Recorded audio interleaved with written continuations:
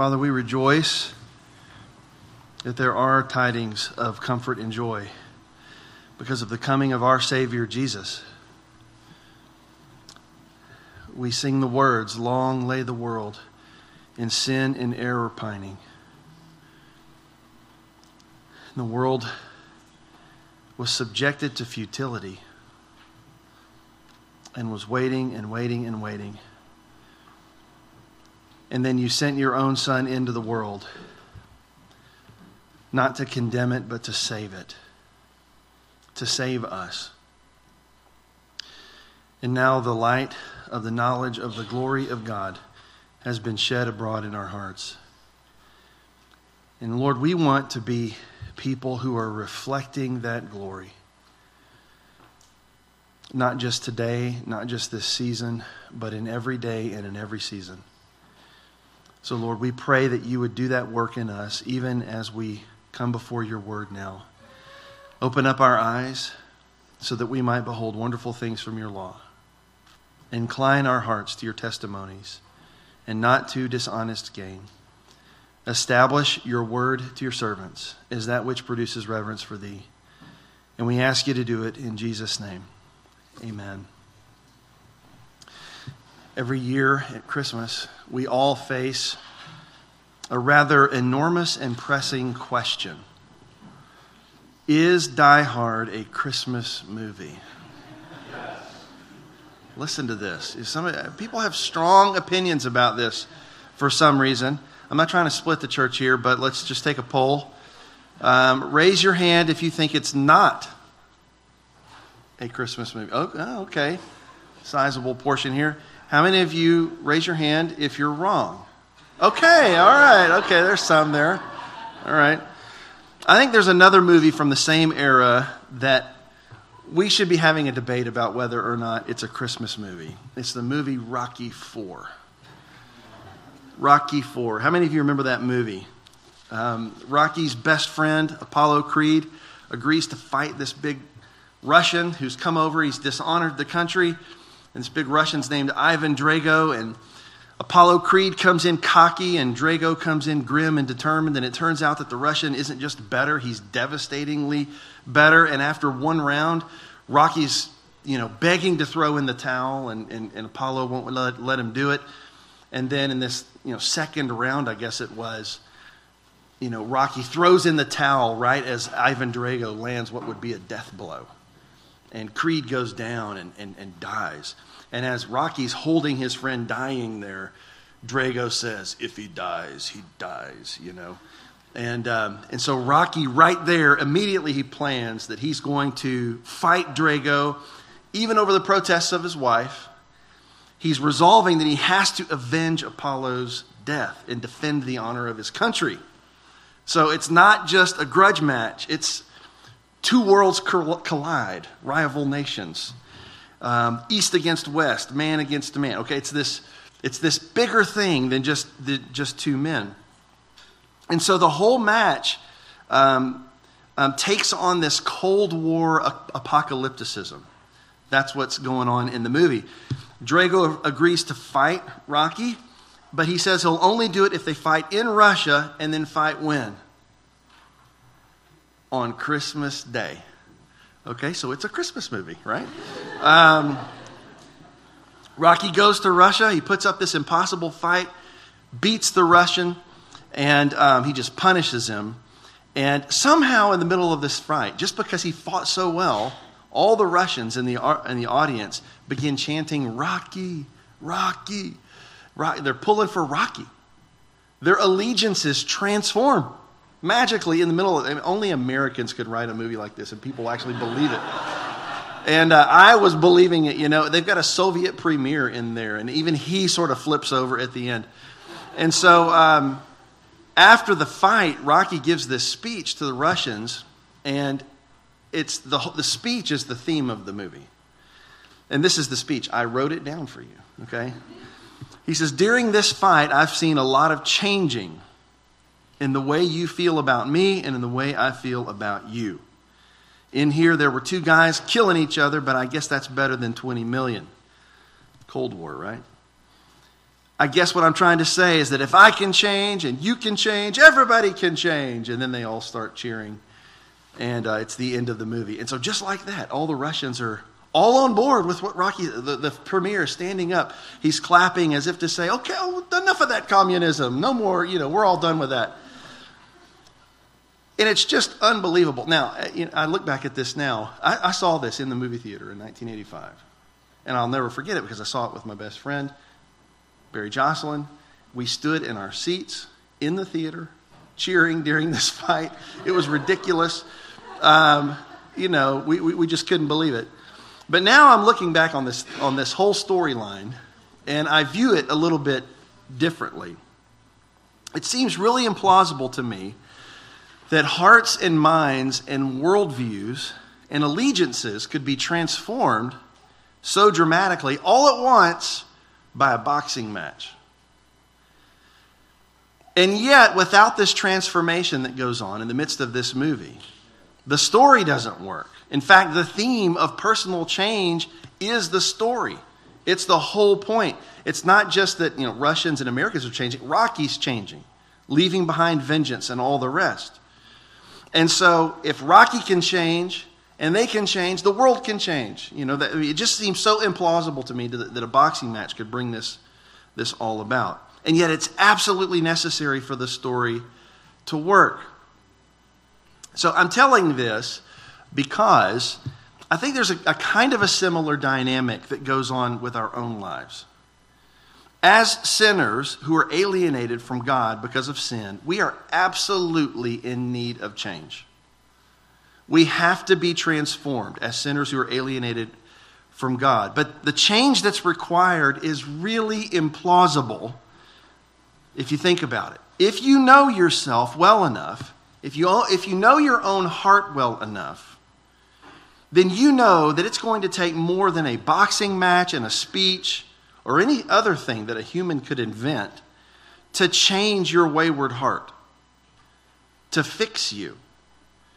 Even after the initial change that we experience at conversion, all of us understand that sin just seems to kind of hang around. And sometimes, even though we know that the change is necessary, it seems so implausible to us when it seems to be taking place so slowly. And when we still seem to have so many setbacks. We're all sinners, right? And sometimes have you ever felt like this, even as a Christian? That it's just that sin is so intractable sometimes in our hearts. And you can feel like that we can no more change ourselves than a leopard could change his spots. That's actually the wrong perspective, at least as far as the gospel is concerned, at least as far as the Apostle Paul is concerned. If you haven't already, open up your Bibles to 2 Corinthians chapter 3 and verse 18. We are at the very end of a passage where Paul has been contrasting the old covenant with the new covenant. The old covenant has glory, but it's nothing compared to the glory of the new covenant. The law that was engraved on stones brings death, we found out, but the law that's engraved on the heart in the new covenant brings life. And so in that sense, the old covenant brings condemnation and the new covenant brings righteousness. And those of us in the new covenant don't have a veil lying over our hearts, like Moses had a veil on his face. In Christ, we found out that the veil has been taken away. But then in this final verse of the chapter, Paul moves from the change between the old covenant and the new covenant to the change or the transformation that must occur in all of us. A transformation that may seem implausible, but which is absolutely necessary for every single Christian's life. And so I told you last time that we were going to have one sermon on one verse. And so the verse is verse 18. Paul says this, "And we all, with unveiled face, beholding the glory of the Lord, are being transformed into the same image, from one degree of glory to another. For this comes from the Lord, who is the Spirit."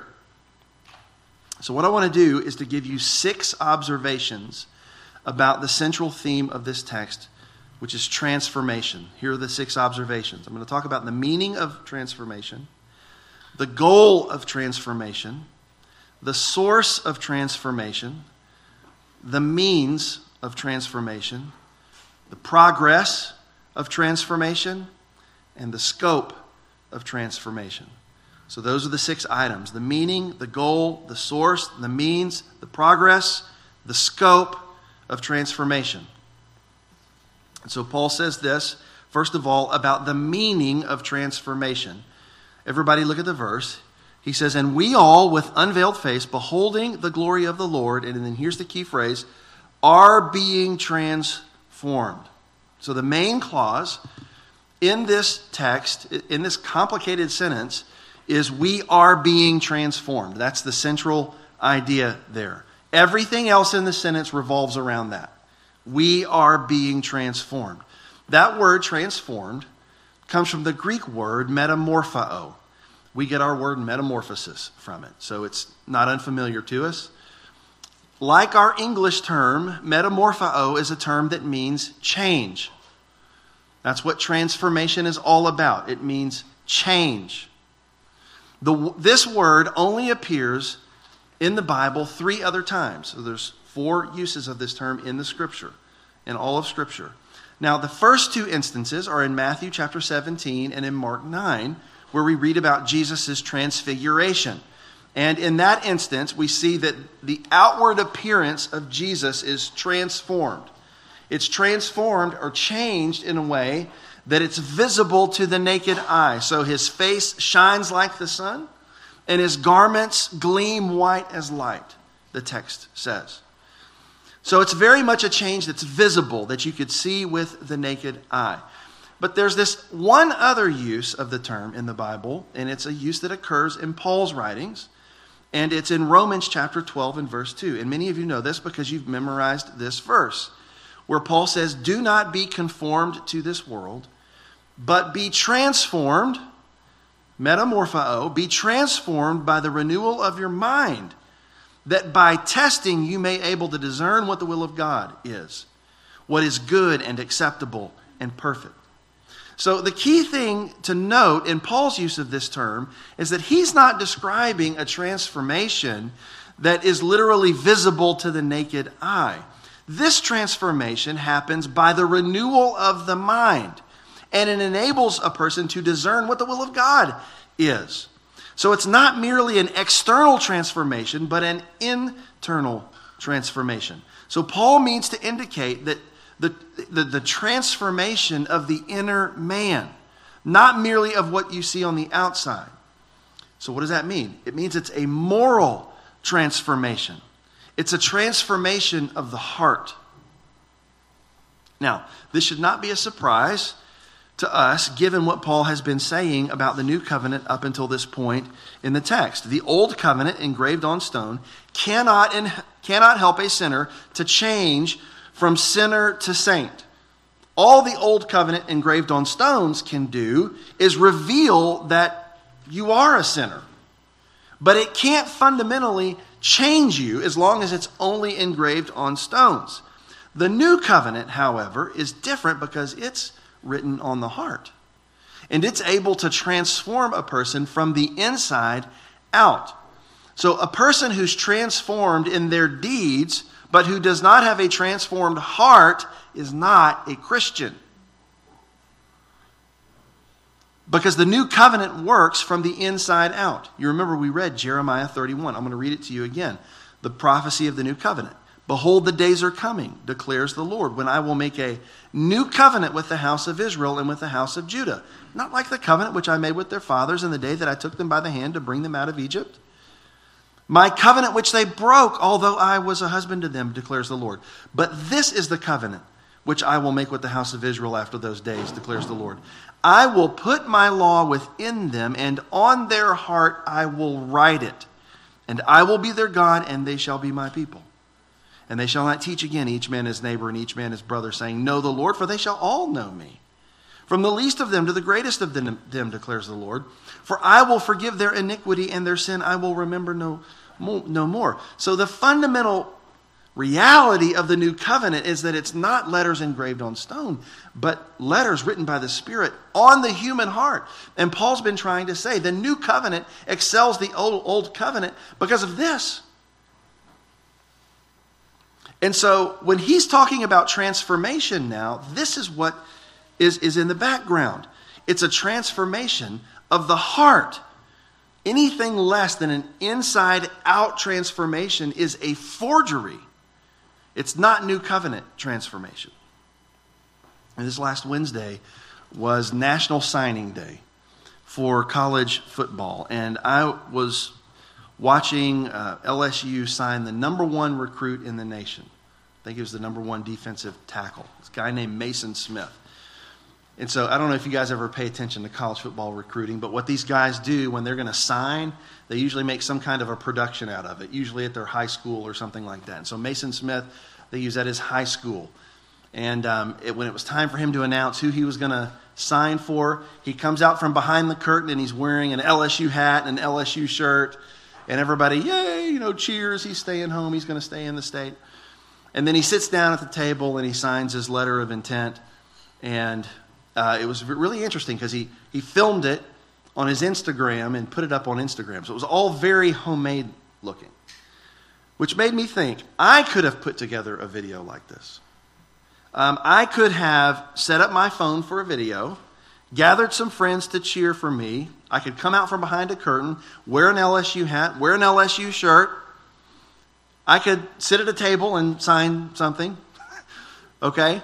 I could have done all of that myself and pull something off just like Mason Smith did. But guess what? If I showed up at practice in Baton Rouge in the spring, I would get laughed off of the field. They probably wouldn't let me on the field. Why? Because the qualification to be on that field is not merely dressing like an LSU Tiger and making a video like Mason Smith. You actually have to be an LSU Tiger. Otherwise, it's just fake and phony and made up. It's the same thing with us here. When you're standing before God at the final judgment, you can't claim your place by saying, well, I went to church, my parents went to church, I kind of did what Christians do. I didn't do the bad things, but I mainly did the good things. That by itself is not going to cut it. It won't do to sort of look like a Christian. You actually have to be a Christian, which means your makeover has to begin in the heart. It will work its way out, but it has to begin in the heart. And you have to be converted because real Christians begin their walk with Christ by being born again by the Spirit, repenting of their sin, believing and trusting in Jesus Christ as their Lord and Savior. And then, if you're a real Christian, you walk in that new life. Your life is changed. You undergo moral transformation from the inside out into the image of Christ. That's what real, live, bona fide Christians experience. Transformation from the inside out. Biblical transformation involves obedience from the heart, not merely some kind of a reshuffling of the exterior. You remember how Jesus confronted the Pharisees? What did he call them? Whitewashed tombs. Experts at reshuffling the exterior, but dead on the inside. Paul's saying that's not what the new covenant ministry is. The new covenant ministry is a transformation. That's the meaning of transformation. It's a transformation from the inside out. But look at this, the second thing, the goal of transformation. We all with unveiled face, beholding the glory of the Lord, are being transformed into the same image. That's the phrase, into the same image. So what that phrase means is that this verse is not talking about, a generic transformation or your extreme home makeover of your life. It's not a directionless transformation. It's not leaving you to yourself to determine what kind of moral makeover you need to undergo. No, it says that biblical transformation makes you into the same image. Same image as what? Well, in context, it's the image of Christ, isn't it? Beholding as in a mirror the glory of the Lord. So he's talking about the image of Christ. We are created in the image of God, but that image has been marred and distorted by sin. So sin doesn't erase the image of God in us, it just mars the image of God in us. But when you look at Christ, Christ is sinless. And he is the image of the invisible God, the exact representation of his nature. In order to restore the image in us to its pre-fall perfection, we have to become like Christ. And so that's why biblical transformation is always centered on Christ likeness. What he is what we must become. Romans 8:29. For whom he foreknew, he also predestined to become conformed to the image of his Son, that he might be the firstborn among many brethren. Colossians chapter 3, verses 9 and 10. You laid aside the old self with its evil practices and have put on a new self who is being renewed to a true knowledge, according to the image of the one who created him. So Christianity is about a transformation into the image of Christ. That's the goal. And so when you read that we are being made over into the image of Christ, understand that this implies a total transformation from new birth to resurrection. So one day our bodies will be changed in the twinkling of an eye, and we will be perfectly in the image, in his image in the age to come. In the meantime, before that day, we are being made into his image morally, in our character. We're still in fallen bodies, but we are still being made over right now by the Spirit. But you have to understand that this is more than the adoption of new rules in your life. It's the acquisition of Christ's virtues in your life. So what's that mean? It means that whatever Jesus is, we must become that as well. If Jesus is holy, then we must be holy. If Jesus is righteous, then we must be righteous. If Jesus loves his enemies, then we must love our enemies. If Jesus is meek and lowly of heart, then we must be meek and lowly of heart. That's what it means. We don't come out of the box naturally inclining towards these things. We come out of the box naturally inclining towards the opposite of those things. It's what we call sin. So how do we cultivate these virtues? Is this just something that we're left to, come up with ourselves? Are we, supposed to get saved by grace and then we just try real hard to get these other virtues in us? Well, the answer to that is no, and we see this in the third thing. So the meaning of transformation, the goal of transformation, but look at the source of transformation. Look at the verse. We all with unveiled face, beholding the glory of the Lord, are being transformed into the same image from one degree of glory to another. For this comes from the Lord, who is the Spirit. Now, a couple of things to notice here, two things to notice. One, the verb phrase again, are being transformed. Did you notice that that's in the passive voice? That means that the subject, we're not performing the action of the verb. We're receiving the action of the verb. And so in this case, that means that we're not transforming ourselves. We are being transformed by someone else. Who's the agent of this transformation? Well, it's right there in the last line. For this comes from the Lord, who is the Spirit. Now, that line is hearkening back to verse 17, isn't it? Where Paul says that the Lord is the Spirit, and where the Spirit of the Lord is, there is liberty. And so in our last message on this text, we learned that Paul's language here is informed by Exodus 34. You remember that? Where Paul is consistently using that term Lord to refer to Yahweh and the appearance of Yahweh to him in the tent of meeting. And so Paul has identified the Spirit with Yahweh. And then he calls him the Spirit of Yahweh. It's the same thing at the end of verse 18 here. In fact, some translators render that last phrase as this comes from the Spirit of the Lord. I think that's a fair translation of it. Well, what does this mean? It means, yes, that the Spirit is God That is a true theological inference from this. But it's also true that it means that the Spirit was the agent of Moses' transformation in Exodus 34, and it means that the Spirit is the agent of our transformation as well.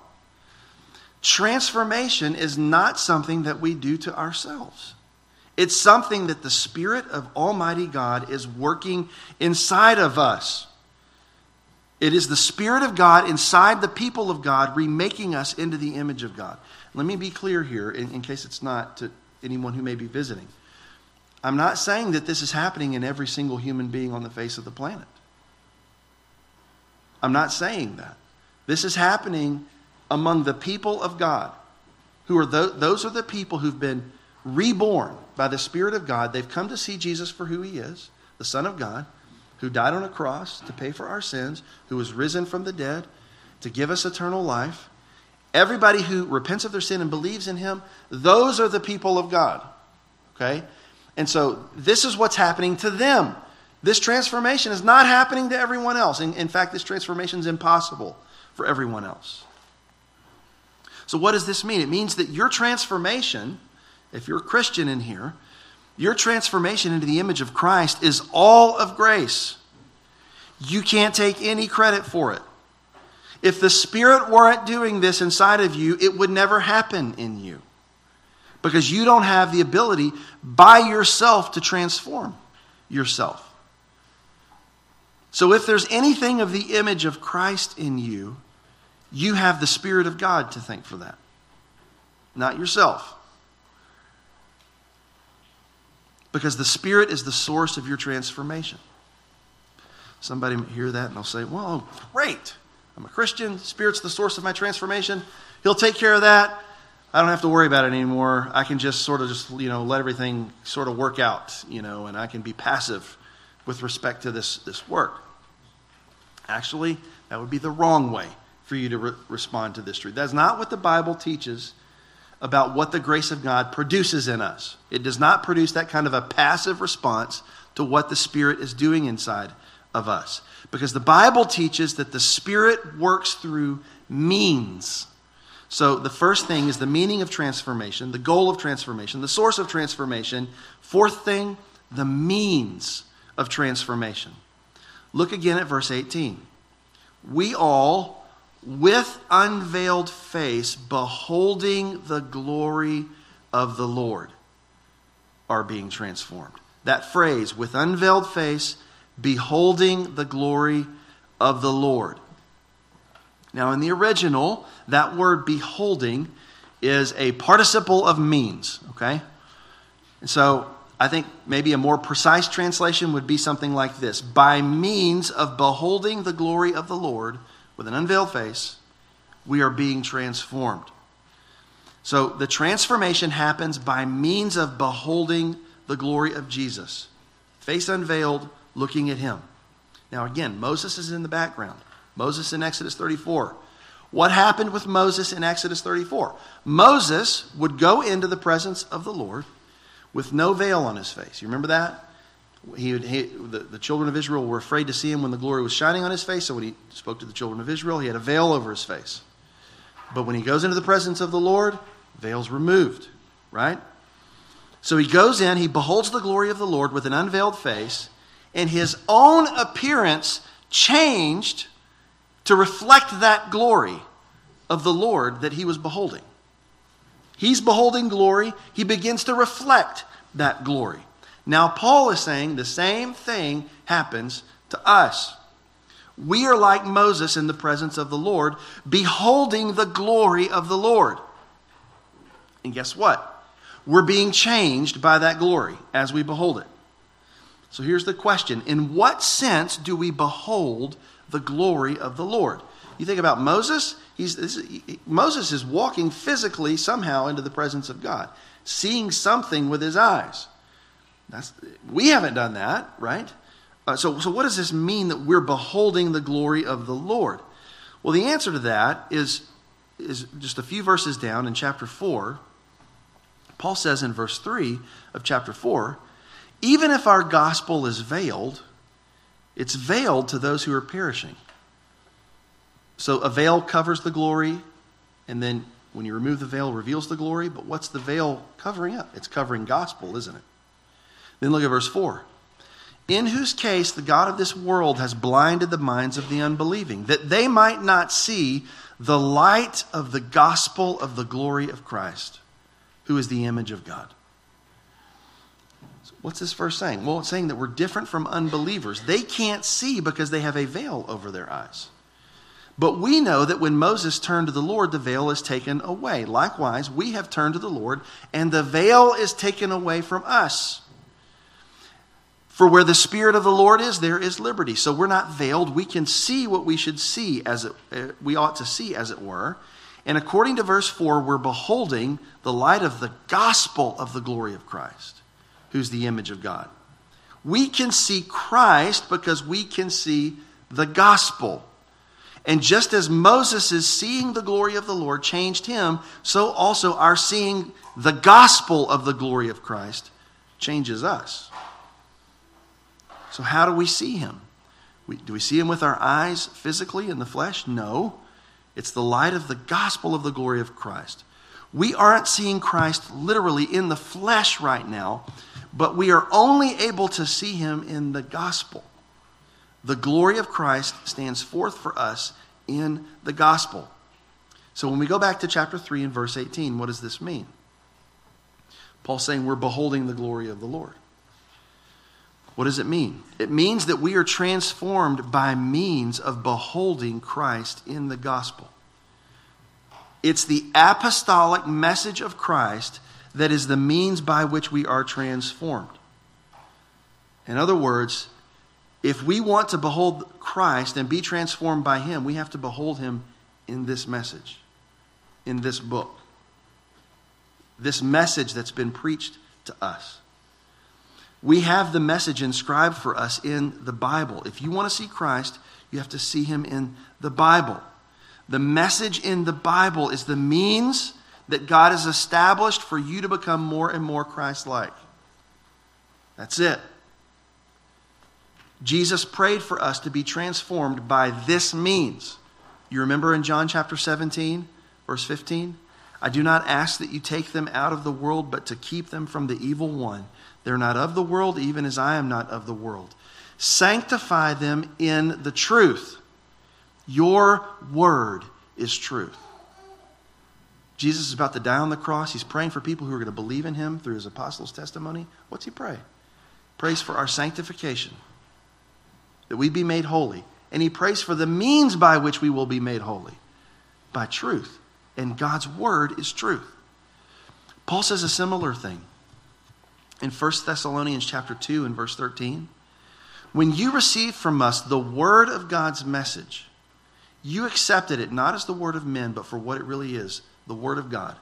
And then he says this, which performs its work in you who believe. The word of God performs a work in you who believe. And it's ongoing. It doesn't just start and stop when you're converted. It keeps going. This work of the Word of God in our hearts. So you see what this means? It means that the message that saved you is the same message that's going to sanctify you. Just as the Word of God brought you to Christ, so the Word of God will keep you in Christ and make you into the image of Christ. Because this Word from start to finish is about Christ, this is where you are going to behold him and be transformed by what you see.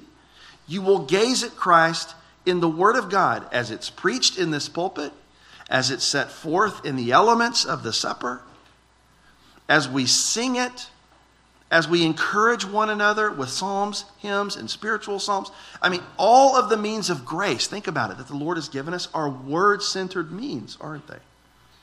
That all of them are. Because that's the plan. That's plan A. No plan B. It's a word-centered transformation.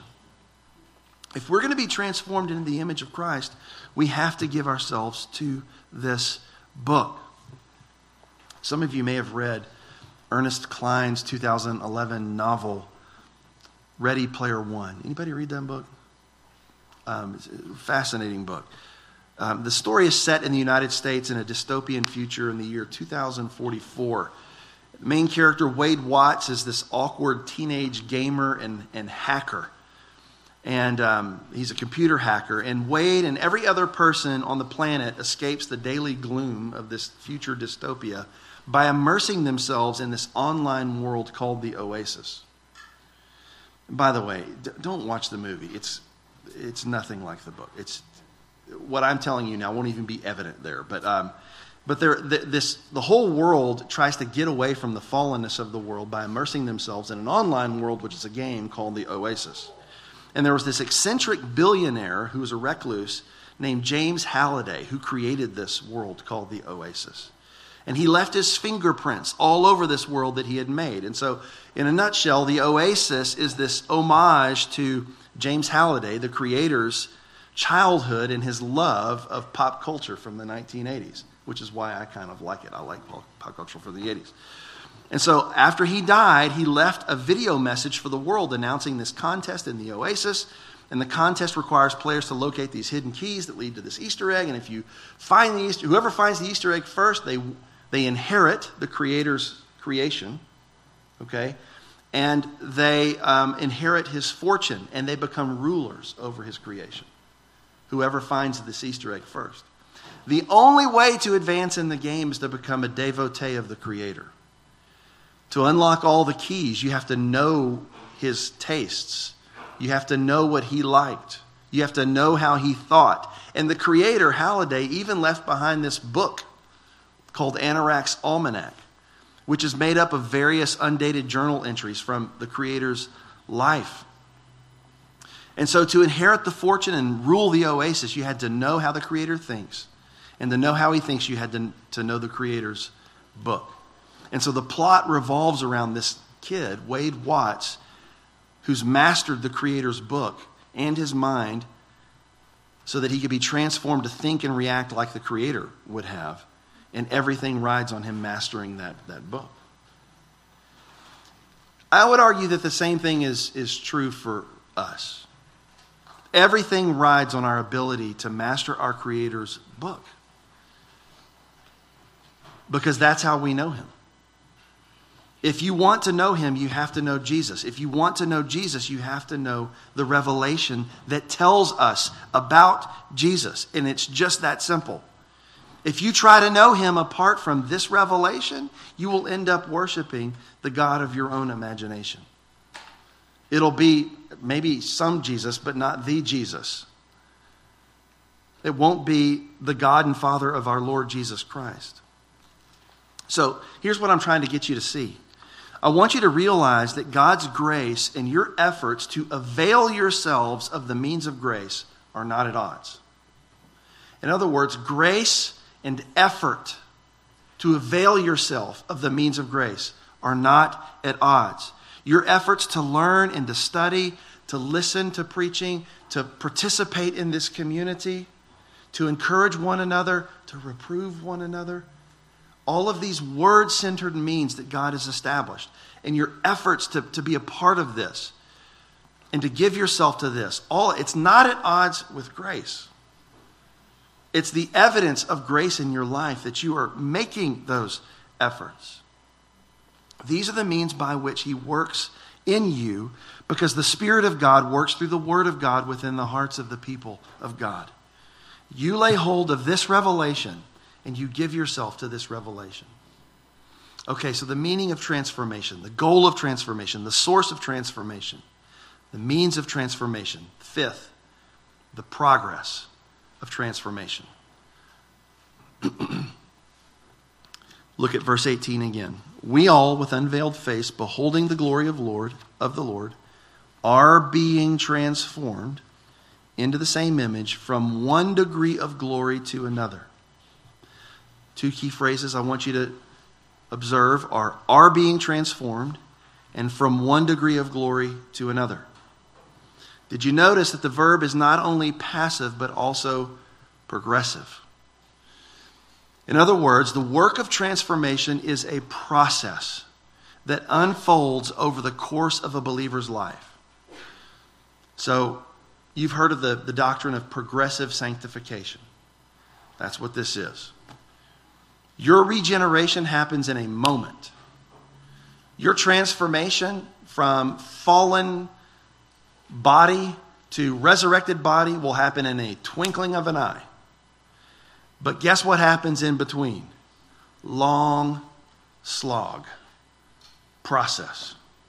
That's what happens. Sanctification, or here, transformation, occurs over the course of your life. It does not happen all at once.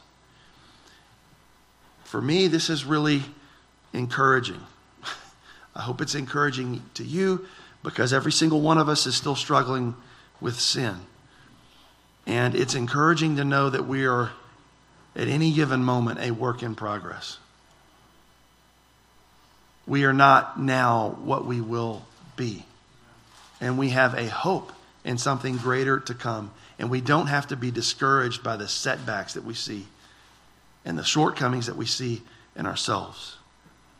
What our end defines us, not our present. But here's the thing. It's not a static process, because it's not without progress. Because transformation, it says, is from one degree of glory to another. Literally, if you're looking at the NASB, it gives it more literally. It says from glory to glory. So you remember how earlier in the chapter Paul contrasts the glory of the old covenant with the greater glory of the new covenant? There was progress from one degree of glory to another, from a lesser glory to a greater glory. He's saying the same thing here. He's saying that our transformation into the image of Christ works like that. There's progress from lesser glory to greater glory, which means we grow. We become more and more like Christ through the Spirit of God working through the Word of God in our lives. That does not mean that we become sinless instantly. Transformation is not about perfection in this life, but it is about a decisive change of direction in this life. And one day, at the end, we will be perfected, but it's an ever-increasing glory. So there's a new trajectory of virtue growing inside of each one of us who are in Christ because of the Spirit's work inside of us. And we are to avail ourselves of the means of grace that He's given to us to see this come to fruition in our lives. This is important because we need to see that it's a process, but we also need to see that it's progress. Which means if there's no progress in your life, you need to be asking yourselves some real questions. Do I have this Spirit that's moving from one degree of glory to another? Now, I'm saying that as a sinner who feels certain things in my own heart are so intractable. Okay? So we're not talking about perfection here, but we are talking about progress. Is the Lord growing you? Is there a sense of the fact that the Spirit is in an ever-increasing way owning you? I think this is why Paul will say things like he says at the end of this book in 2 Corinthians chapter 13. Examine yourselves to see if you're in the faith, unless indeed you fail the test. There was an expectation that this transformation would be in some way visible, in a way that was testable, in a way that's discernible. The meaning, the goal, the source, the means, the progress of transformation, finally, the scope of transformation. And here's the key phrase from verse 18 on the scope of transformation. And we all, with unveiled face, beholding the glory of the Lord, are being transformed into the same image. We all. Do you remember that in every sermon on 2 Corinthians, from the first one until now, I've been making a big deal to make sure that you know that when Paul speaks about we and us, he's using a figure of speech called the apostolic we. So when he says we and us, he means I and me. So chapter 1, verse 8, we don't want you to be unaware, brethren, of the affliction which came to us in Asia. That means I don't want you to be unaware of the affliction that came to me in Asia. And it was some very specific things that happened to him. Chapter 3, verse 1, this very chapter. Are we beginning to commend ourselves again? Or do we need, as some, letters of recommendation to you or from you? He means, do I need a letter of recommendation? That's what remember the whole thing we've been talking about up until this point. In all of these cases, Paul's referring to himself with a plural expression. But now, finally, we have something different here in chapter 3 and in verse 18. Because Paul says, we all. That means that everything that he's saying about transformation is not just about him singularly. He's departing from the figure at this point, and he's saying, we all. It's not just for him, it's for all of us. It does not say, we some. We all. Every person in here who knows Christ, this is what biblical transformation looks like. That means that this is what the Spirit is doing in all of us who know him, and nobody is left out. If this work isn't happening in you, you don't have the Spirit. That's what it means. The normal Christian life is not without struggle. There's great struggle in it. There are disappointments in it. There's great sadnesses in it. So I'm not trying to paint this, praise God anyhow, plastic sort of happiness. That's not what we're talking about here. The normal Christian life is not without struggle. It's not without setbacks. Sometimes some grievous, idiotic setbacks. But we also have to say that the normal Christian life is not without progress, meaning that if you know Christ, there's going to be evidence of this in your life. The Spirit is going to be making his mark on your life in some measure. What is that mark? It's Christ-likeness. Guess what Christ-likeness is? It's Galatians 5. It's love, joy, peace, patience, kindness, goodness, self-control, and gentleness. The fruit of the Spirit is the image of Christ being formed in us. That's what it is. It's this ever-increasing transformation of where those fruits weren't present, now they're becoming present. We weren't those things, but now we're becoming those things. This is my last time to preach to you this year. And, I can say that this year has been, in more ways than one, the most difficult that I've ever experienced in ministry. And I didn't start off the year thinking it was going to be like that.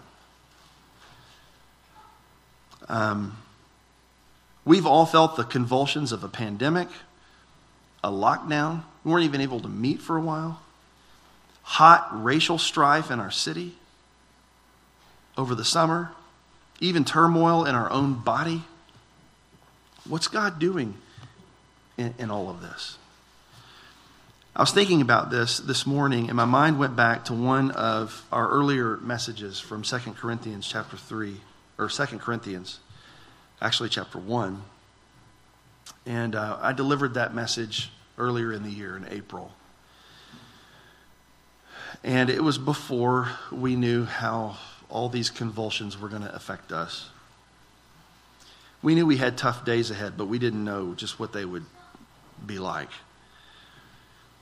And there was a part of the message that came back to my mind as I was thinking about this morning, and I'm just going to read to you what I wrote and what I said to you in April.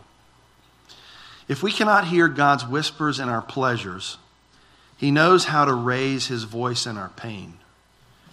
God knows how to sober his saints through suffering. The question you have to ask and ask yourself is this: will you have ears to hear not only when he whispers, but especially when he shouts? I feel like he's been shouting.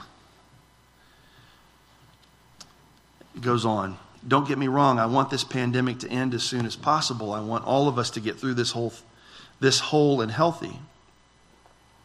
But if any of us is desiring for our lives to go back to what they were before the pandemic, then I submit to you that we've missed God's purpose in this trial.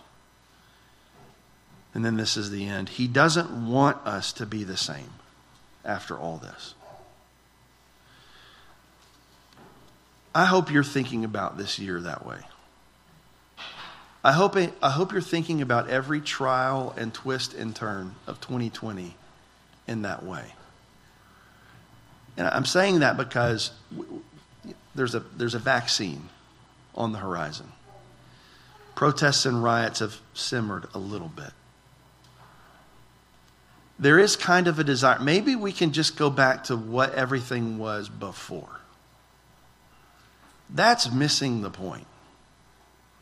We're not supposed to be the same people that we were before.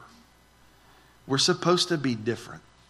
We're supposed to be grown by all of this.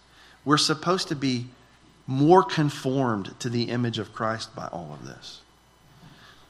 I hope we're more humble after all of this, less presumptuous after all of this.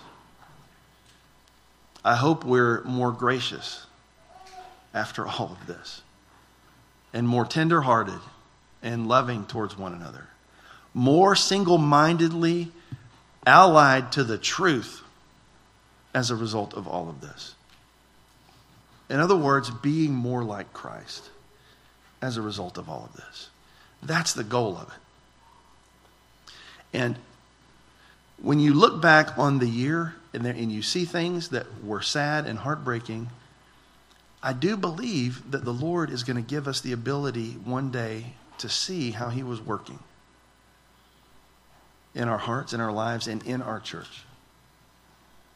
And so I pray that we will all see that and believe that soon. Let me pray. Father, our prayer simply today is that you would transform us into the image of Christ. We know that a light has shone and is bringing glory to the world. And we stare into it as we stare into your revelation. And Father, we just want to be a people who don't run away from it, but who come to the light and who become changed by the light and become transformed by the light. Lord, I pray that people would see the light of the gospel of the glory of God beaming from our faces because we've been in your presence, because we know you. And so they begin to see the love and the joy and the peace and the patience and the kindness and the goodness and the self-control and the gentleness. Father, I pray you'd spare us from being despondent about the lack of progress in these things. And that you would fill us with hopefulness and faith about how you are going to do these things within us. And I pray you'd do it.